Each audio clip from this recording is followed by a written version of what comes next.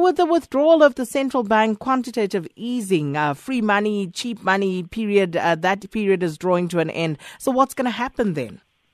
Well, look, we don't actually know, because you can make a very strong argument that all the economic growth we've seen worldwide was built on the foundation of a massive amount of essentially free money. I mean, it ran at the peak, it was probably $10 or $12 trillion worth of free liquidity given into the market. But the good news is, the reason why this free money is coming to an end is that the world doesn't need it anymore. It's growing quite well at the moment, but there is still clearly a danger that when this free money is withdrawn from the system, that interest rates inevitably will go up. And obviously that's never good for economic growth and for investment markets. But looking at the world economic cycle, Wayne, that recovery a bit long in the tooth now, yes. How much longer can it carry on? Well, to be honest, I wish I knew the answer to that. I mean, the expansion since the global financial crisis has been going on, we'll call it a decade now. Now, that's more or less about as long as what it gets. In other words, this part of the expansion cycle normally doesn't last much longer than 10 years, going back in history and having a look.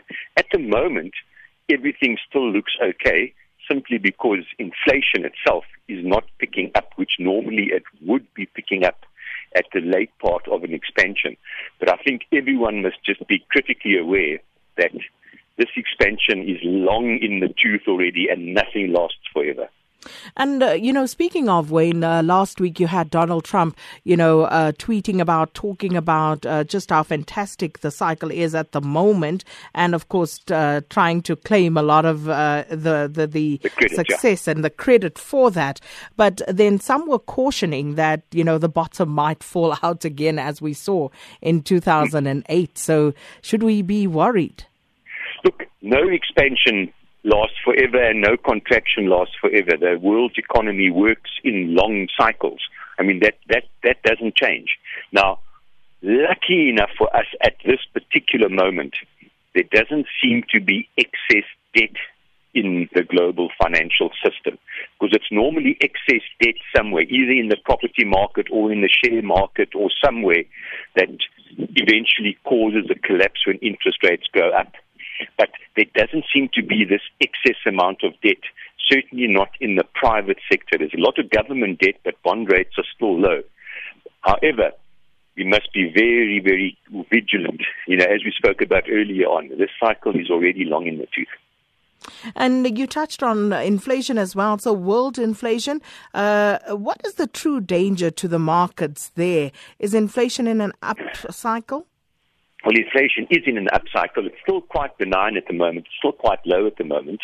But ultimately, rising inflation leads to rising interest rates. And if there's excess debt in the system, those rising interest rates lead to the collapse of that particular bubble. So what's happening now is a very normal progression. We might still be in the early stages of inflation rising, simply because there's no...